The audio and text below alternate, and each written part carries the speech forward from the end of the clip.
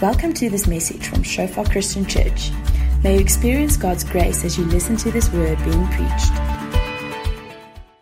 Hi everyone, and welcome to Shofar Christian Church on this new year. And as we look forward to a new year, it's always an interesting time because in a sense you're looking back towards the previous year and the previous years, and in light of that, in the context of that, you're also looking forward to a new year. And often it's a time of excitement because of new possibilities, but also a bit of a time for many people of a bit of trepidation and worry because you don't know what the new year holds. And especially with the last year or two that we've been through with COVID-19, lockdowns, all kinds of just disruption of our normal lives and our lives being turned upside down, a lot more uncertainty than usual. I think for some people, a bit of fear. I think many people were very excited about 2021, especially after 2020 and the lockdowns and stuff that started there. And they thought, 2021, everything's going to start over. It's going to be better. It's going to be back to normal. And it wasn't. In fact, I saw a little funny meme or something that someone posted and said, before 2021, people said, what doesn't kill you makes you better. After 2021, people are saying, what doesn't kill you mutates and tries again.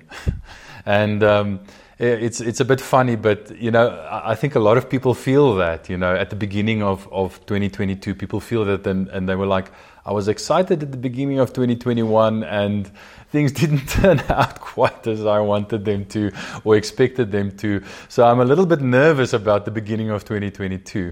So if that's you, if you relate to that, I think it's quite normal to feel that way. But let's look at the Word of God. Let's look at the Bible. We've been looking at the Gospel of Luke.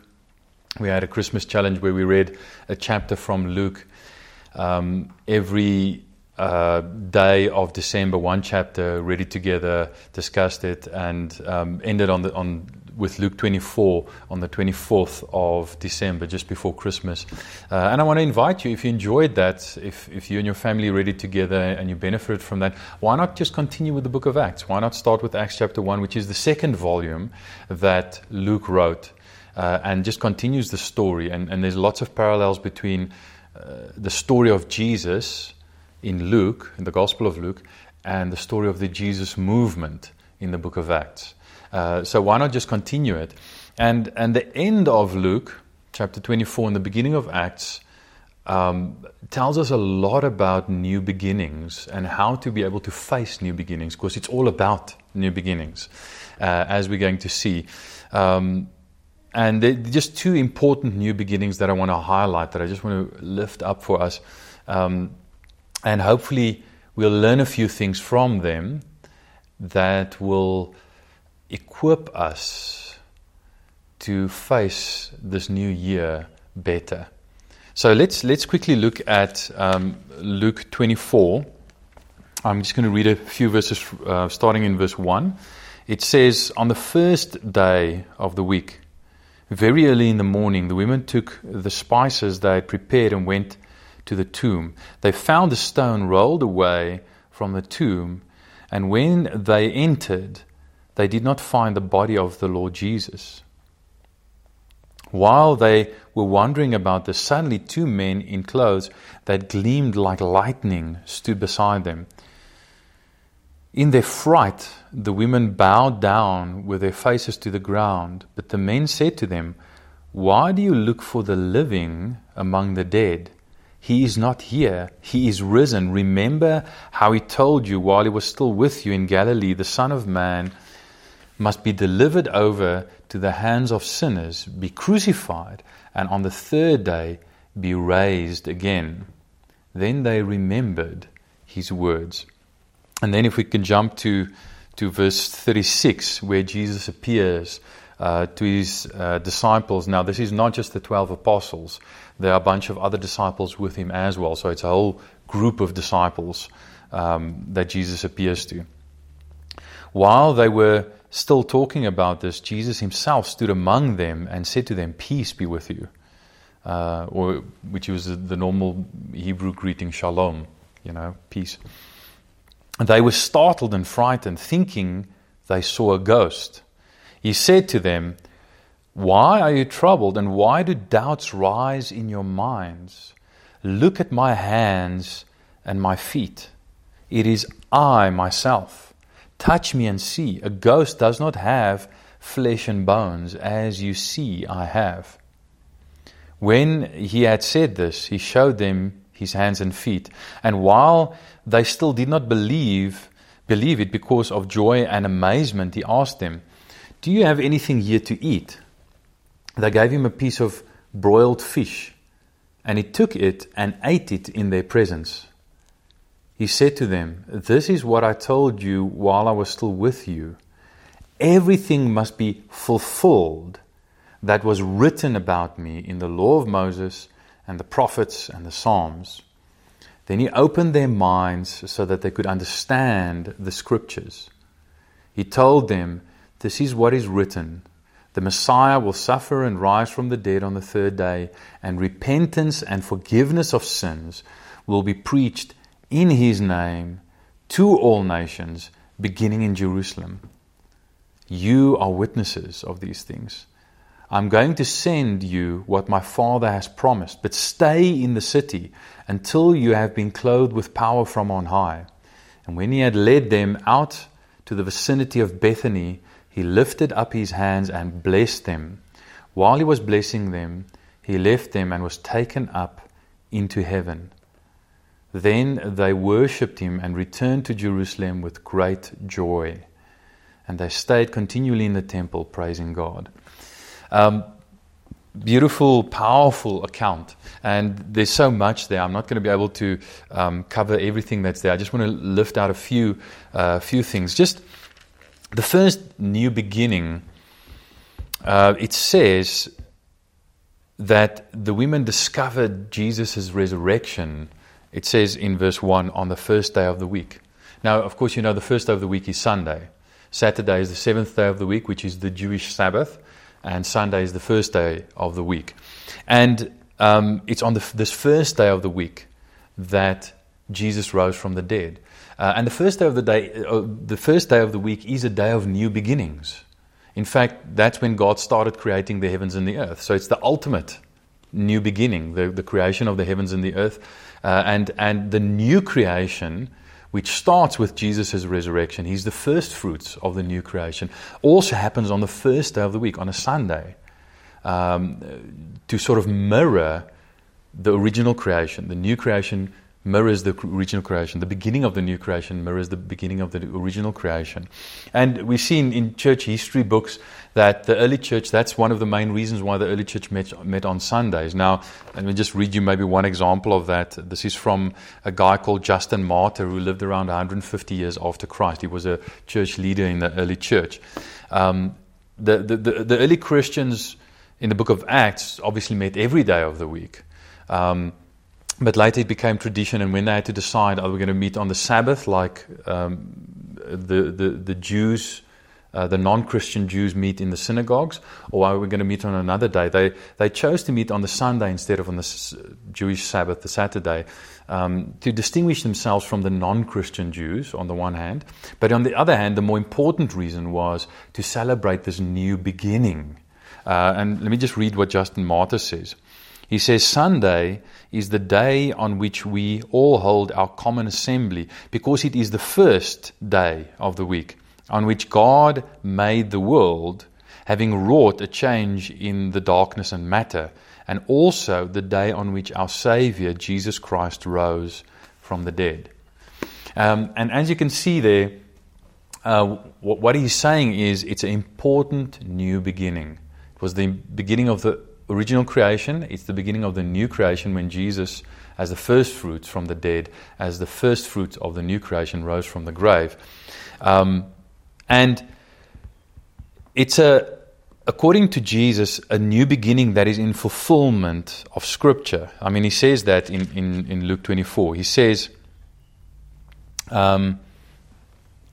everything must be fulfilled. This is in verse 44. Everything must be fulfilled that was written about me in the law of Moses and the prophets and the Psalms. Now he's talking about the Old Testament there. Those of you who know sort of biblical studies will know that the Jewish Old Testament is ordered slightly differently from the Christian Old Testament. The books are in different orders. Exactly the same content. Exactly the same books and content, but just the order of the books is slightly different.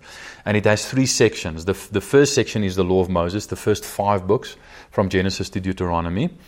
Then there's the prophets, which include what we think of as the prophets, Isaiah, Jeremiah, the minor prophets like Joel, etc. But also what's called the former prophets, which would be what historical books like Joshua, Kings, Samuel, etc. Those were called the former prophets by the Jews. So that all of that would be included in the prophets. And then there's the writings, of which Psalms was the biggest book. And often the writings were in fact just referred to as Psalms, because Psalms was the most prominent book in the writings, and that included all kinds of other books like Ezra, Nehemiah, Esther, books like that. Sort of the last books of the Bible, the wisdom literature, Proverbs, all that kind of stuff. So when he's saying the law of Moses, the prophets, and the Psalms, he's referring to the entire Old Testament writings that they had at that stage, which is the Old Testament we have today. And he says, everything must be fulfilled that was written about me in the law of Moses, the prophets, and the Psalms. Now, a few things that's surprising about that, you'd expect Jesus to say, well, the things in the prophets that predicted the future must be fulfilled about me. But he's not saying that it's just the predictive portions or the explicitly predictive portions of the Old Testament that talk about him. He says the law of Moses, so everything from Genesis to Deuteronomy, the former prophets, including the historical parts like Joshua, Kings, Samuel, all that kind of books, all the way through to the prophetic books, of course, Isaiah, Jeremiah, all of that. But then even the Psalms and the wisdom literature, he says all of that's about me. And everything that they wrote about me in there must be fulfilled. And part of what must be fulfilled, he says, the Messiah, this is in verse 46, the Messiah will suffer and rise from the dead on the 3rd day, and repentance, forgiveness of sins will be preached in his name to all nations, beginning in Jerusalem. You are witnesses of this. So he's saying that he's rising from the dead. His death and then his resurrection is an important new beginning that is in fulfillment of Scripture. It's been prophesied throughout all of the Old Testament, not just certain places, but the whole Old Testament, either prophetically through predictive prophecy, but also just typologically through the typology of the Old Testament. It's predicted and fulfilled. But then he does something interesting, because they're afraid and they think he's a ghost. And in fact, many people will say, many modern people who don't believe in miracles will say, yes, Jesus didn't really rise from the dead. It was only a figurative or a spiritual resurrection. It's as though Luke anticipates that and shows us, he records the history of what happened there in such a way that you cannot say that. He makes it absolutely clear it was a physical resurrection. Because they thought it was just spiritual. Here he is standing in their midst, and you can understand them thinking so, because they were we know from John's Gospel, they were behind locked doors, and he just appears there. So he obviously walked through the wall or through the doors or something while they were locked, and he stood there in their midst, and they're terrified. They're like, well, it must be a ghost. And he's like, no, I'm not. Come here and touch me. See. Feel with your hands, see with your eyes, use all of your senses. A ghost doesn't have flesh and bones like you see I have. And then when they're still, terrified and overwhelmed with joy and amazement, he says, okay, do you have something to eat? And they bring him a piece of broiled fish, and he took it and ate it in their presence, according to verse 43. Now, think about this. Why doesn't Luke just say they brought him a piece of fish? Why does he specifically say they brought him a piece of broiled fish? Not cooked fish, not fried fish, broiled fish. Now, broiled fish is they'll just take a fish, gut it, stick it on a spike or something, and hold it open over the open flames and broil it. And it obviously the skin of the fish would blacken and blister, and you could see it was broiled. So why did he record it was broiled? It's an unnecessary detail that it was specifically broiled fish. But why record it? Because it's history. That's what they remembered. The eyewitnesses remembered, yes, there was this piece of fish that we broiled over the open flames, and we took that to Jesus, and he sat there and he ate it in our presence. So not only did we see him, not only did we touch him, his hands and his feet, and that identified him as the same Jesus who was crucified, because the holes of the crucifixion, the wounds of the crucifixion were there, but we saw him eating a fish in front of us. It was a physical resurrection. And why that is important, just a few things. I'm just going to mention 3 things. Firstly, most other religions that have sort of a future vision of the world have a vision of us being saved from this world, from the physical. But to Jesus, the physical is so important that he's also going to redeem that. His resurrection is a physical resurrection. Okay? Secondly, we often nervous about the future, about new beginnings like this and the uncertainty that come with it. Because firstly, we think, okay, what if the worst happens and we have to suffer it? Or secondly, what if the best happens and we missed out on it? So many people are like, I want to get married, I want to have children, I want to do this, I want to do that, I'm going to miss out. And what Jesus' resurrection tells us, and maybe I should just mention this. Did you notice at the beginning of the chapter, when the women arrive at the tomb, the stone is already rolled away. It's not like the stone's rolled away and then Jesus comes. The stone isn't rolled away so that Jesus can get out. The stone is rolled away so that they can get in and see. In other words, the door to eternity is opened, and Jesus' resurrection is presented as a first fruit. It's presented as a new beginning, a fundamental new beginning, new creation, which we will ultimately share in. In other words, we will be physically resurrected, which means that you don't have to be all desperate and think, I only have one life. I've got to live it. I must make the most of this year, 2022, because if I miss out, I only have one chance. You don't have to be desperate if you believe in the resurrection, because death isn't the end. It's not just even the beginning of the end. It's just the end of the beginning. And the things that you now enjoy in this life, you enjoy through a filter of sin and fallenness, that'll be taken away after the resurrection. And that will be so much greater after the resurrection. The things that we enjoy now in this life, they're a pale shadow of the true joys and pleasures that we will experience after the resurrection. So you don't have to be all desperate. If the resurrection is true, and it is, then you don't have to be all desperate and say, I must suck 2022 dry, and get everything I can out of it and enjoy it as much as I can because I only live once. No, you don't actually only live once. If you believe in Jesus and Jesus is resurrected from the death, then Jesus has overcome death. The death of death in the death of Christ and the resurrection of Christ. And therefore we can say, even if I don't get all the pleasure I possibly can out of this life, there's all of eternity to look forward to. Okay, that's the first thing. So you don't have to be desperate about, as you stand at the beginning of this year and say, I must live life to the fullest because I only have one life. And the second one is, you don't have to be afraid. What if the worst happens? Well, the worst happened to Jesus. Much worse than it'll ever happen to us. Even if we were to suffer physically as much as he suffered on the cross, we would never have to suffer psychologically and spiritually. We never have to say, my God, why have you forsaken me? He said that so that we never have to say that. So what if the worst happens? Well, there's always the resurrection. What if I get hurt? What if someone I know dies? What if I get sick? What if things go wrong? What if I'm in an accident? What if the worst happens? Doesn't matter. Because there's always the resurrection. I love what Don Carson says. He's a famous evangelical theologian. And he says, you don't suffer from anything that a good resurrection cannot cure.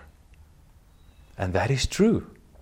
Even if the worst happens, even if you're suffering now, even if things are going wrong, even if you get COVID, You won't suffer from anything that a good resurrection cannot cure. And if you believe in Jesus, then a resurrection is exactly what's waiting in your future. In other words, Jesus' resurrection is an ultimate, is a fundamental new beginning that points towards a new beginning for all of us. And as we stand at the beginning of this new year, we'll do well to remember there's a new beginning waiting for us in the future, a resurrection new beginning that makes everything that has happened and that can't possibly happen okay. It means that we can start this new year with confidence, no matter how much uncertainty this year holds. Because ultimately, because of Jesus' resurrection, everything will be made all right. And we can face this year with confidence, no matter how well it goes or how poorly it goes. I think that's very encouraging. And then there's another new beginning. You know, the first new beginning, like I said, is the resurrection of Jesus, which points to our resurrection. But there's another new beginning that he talks about here. He says, then he opened their minds so that they could understand the scriptures. And just by the way, sort of as an aside, I really trust that while you were reading with us through the Gospel of Luke, and if you continue reading with us through the book of Acts, that you will also experience what the disciples experienced, that Jesus opens your mind so that you can understand the scriptures, so that you can really understand it. I mean, Jesus had spoken to them before, to the disciples before, about the resurrection, and yet they were still surprised by it. And so often we're like that. We believe what Jesus says, but when it happens, we're still surprised, which shows that to some extent we haven't fully believed it yet. And let's trust God that He'll open up our eyes so that we'll fully believe it. And I mean, it's that belief, that understanding of Scripture, and that belief that it really happened, and that what hasn't been fulfilled yet, the fact that what has been fulfilled shows that what still needs to be fulfilled is sure and will be fulfilled. It's certain. We can have confidence in it. I mean, that's what enabled in the book of Acts the early Christians to live such phenomenal lives, because they had such confidence in Scripture. You know, what has been fulfilled proves that what will be fulfilled will happen. It's certain. So no matter how uncertain the future is, the promises of God are certain, and we can trust in them. We can really believe them. And I'm trusting with you that we'll be able to live with that same confidence. Then he says, he told them, this is what is written. The Messiah will suffer and rise from the dead on the third day, and repentance and forgiveness of sins will be preached in His name to all nations, beginning in Jerusalem. So he's saying, when the Holy Spirit is poured out, and then he says, you know, wait in Jerusalem until you're clothed with power from on high. And we know from the early chapters of Acts that that's the Holy Spirit that will be poured out on us. And you'll receive power when the Holy Spirit comes upon you, and you'll be my witnesses in Jerusalem, Judea, Samaria, and to the ends of the earth. We know that that's the new beginning. There's a fundamental new beginning where the church age starts, the new covenant. Remember, you enter the new covenant when you receive the Spirit. All the old covenant prophecies talk about that. And he's saying that is the new beginning in Jerusalem. In fact, when Peter remembers it in Acts chapter 11, when he's testifying of it in verse 15, he says, he's remembering Cornelius in his household receiving the Spirit. And listen to how he remembers it. He says, as I began to speak, the Holy Spirit came on them as He had come on us at the beginning. When was that? On the day of Pentecost, when the Holy Spirit was poured out on the apostles. Then I remembered what the Lord had said. John baptized with water, but you will be baptized with the Holy Spirit. So if God gave them the same gift He gave us who believed in the Lord Jesus Christ, who was I to think that I could stand in God's way? So Peter, when he's saying the Holy Spirit came upon us at the beginning, he's not talking about at the beginning of the book of Acts. He didn't even know Luke was going to write the book of Acts many decades later. He was talking about a more fundamental beginning. He was talking about the beginning of the new covenant. And what that shows us, and what this verse here in verse 49, Luke 24 verse 49 shows, Jesus says, I'm going to send you what my Father has promised, but stay in this city until you have been clothed with power from on high. It shows us two things. Number one, that this new beginning, the beginning of the outpouring of the Holy Spirit on the day of Pentecost, the beginning of the new covenant, the beginning of the church age, number one, it's the promise of the Father. It's also in fulfillment of Scripture, just like the resurrection. In fact, I can read you the very verse that most clearly prophesies it. In it's not a fully fledged quote. It's a more subtle allusion. But when I read it now, you're going to see exactly what I mean. That this is the verse from which it comes. I'm going to read from Isaiah 32, verse 14 and 15, but it's verse 15 that is the allusion. It says, the fortress will be abandoned, the noisy city deserted, the citadel and watchtower will become a wasteland forever, the delight of donkeys and a pasture for flocks. So the city that had a fortress and it was a noisy city, this had a citadel and watchtower, that was Jerusalem. So it's the same city. When he says, remain in the city until you're clothed with power from on high, it's the same city. It's the city of Jerusalem. And then in verse 15 it says, it will become a delight of donkeys, a pasture for flocks, until the Spirit is poured out on us from on high. And the desert becomes a fertile field, and the fertile field seems like a forest. Can you see it's that exactly Scripture?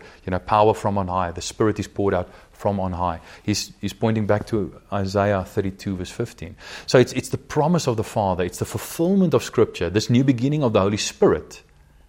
So when you receive the Holy Spirit, He is a new beginning. A fundamental new beginning. But is a new beginning that empowers you. And it's such an important empowerment that you dare not start a new beginning without that empowerment. And that's the thing that Jesus, He says, because He's told them, you are my witnesses. Go to all nations. But He says, don't go to all nations until you're empowered with the Holy Spirit from on high, until you've experienced that new beginning. That new beginning is necessary for everything else that I've called you to do and I've commissioned you to do. The commission must lay dormant until the outpouring of the Holy Spirit and the empowerment of the Holy Spirit. That is how critical the empowerment of the Holy Spirit is. We cannot, the early church couldn't face the church age without it, and we cannot face this year without it. Now, most, if not many of you, have already been filled with the Holy Spirit. And that's great. Some of you, if you haven't, notice what Jesus says. The new beginning of the outpouring of the Holy Spirit leads to a new beginning for the whole world. He says the Messiah will suffer and rise from the dead on the third day, which has already been fulfilled. And then, future for them, the repentance and forgiveness of sins will be preached in His name to all nations, beginning in Jerusalem. So the new beginning of the outpouring of the Holy Spirit leads to a new beginning for all nations. All nations can repent and experience the forgiveness of sins. Think of it in this way. Just because you repent of something doesn't mean you must be forgiven. Say someone murders your mother and they admit it and they say, yes, I did it in cold blood. I stabbed her with a knife. I killed her. But I'm sorry. Does that just mean they can just leave and they don't have to go to jail? No. Okay. So it's the fact. You should repent of something you did wrong, but just because you repent doesn't mean that you can be forgiven automatically. But it's because the Messiah suffered the death that we were supposed to suffer for our sins, that we can actually, when we repent, also be forgiven our sins and start a clean slate. Have a new, fresh beginning. So there's a fundamental, fresh beginning for every individual of all nations that has started now that the new beginning of the outpouring of the Holy Spirit has become. Repentance and the forgiveness of sins. A new beginning for, in His name, belief in Him, to all nations. Everyone who believes in His name, beginning in Jerusalem. So, if you haven't experienced that new beginning yet, the forgiveness of sins is available for you. Don't carry your heavy burdens of sin and guilt and shame with you from the old year into the new year.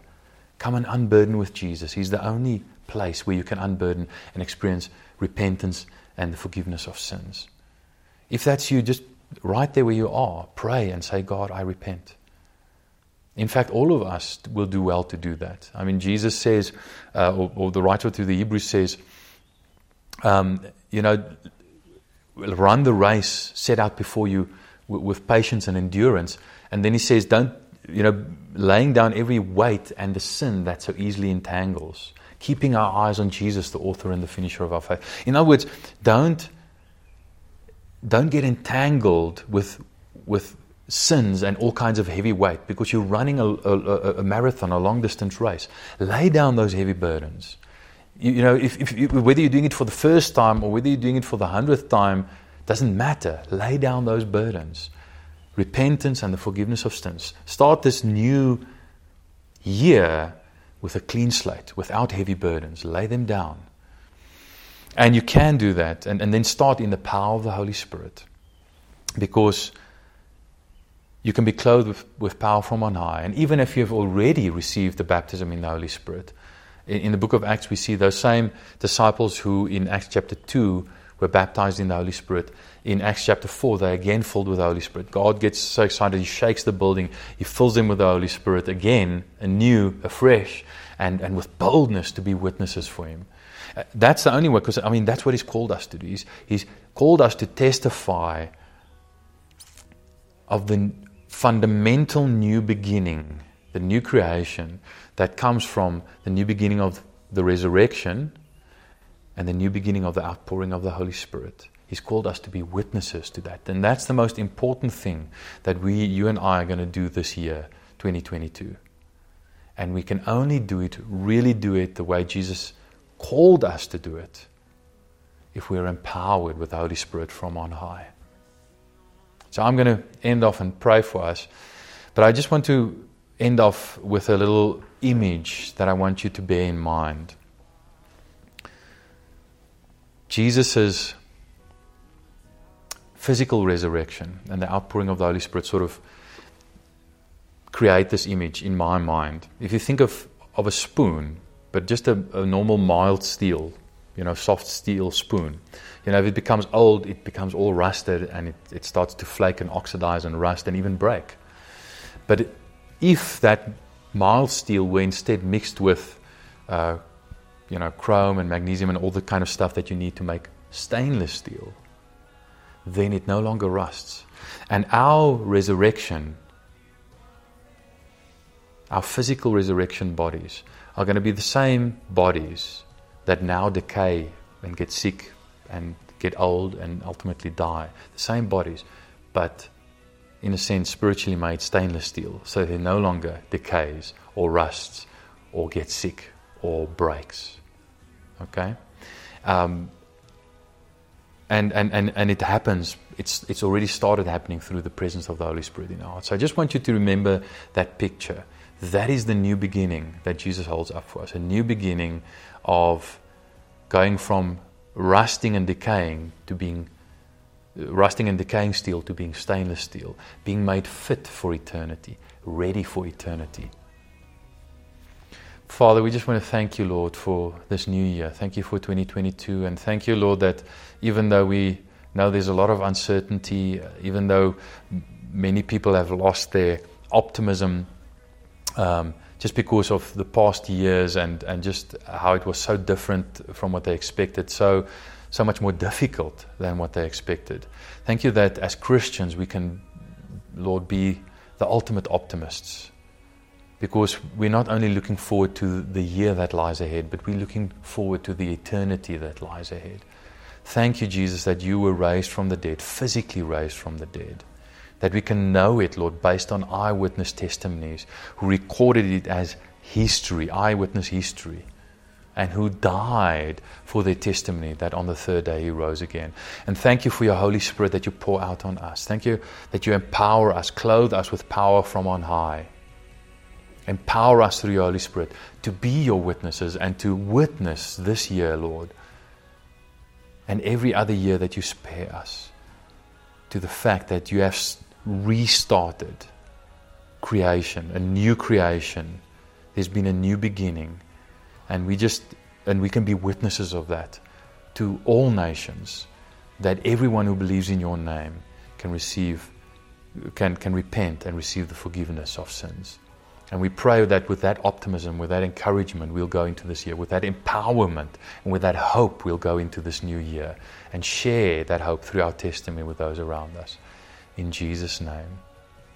May the Lord bless you, even as Jesus lifted his hands and blessed his disciples as he was raised from the dead. May he bless you this year, and may you experience his hope, his joy, his presence, and his power. In Jesus' name. Thanks for listening to this message from Shofar Joburg. May the grace you receive produce God's greatest glory and your greatest good. For more information and sermons, please visit our website at www.shofar.joburg.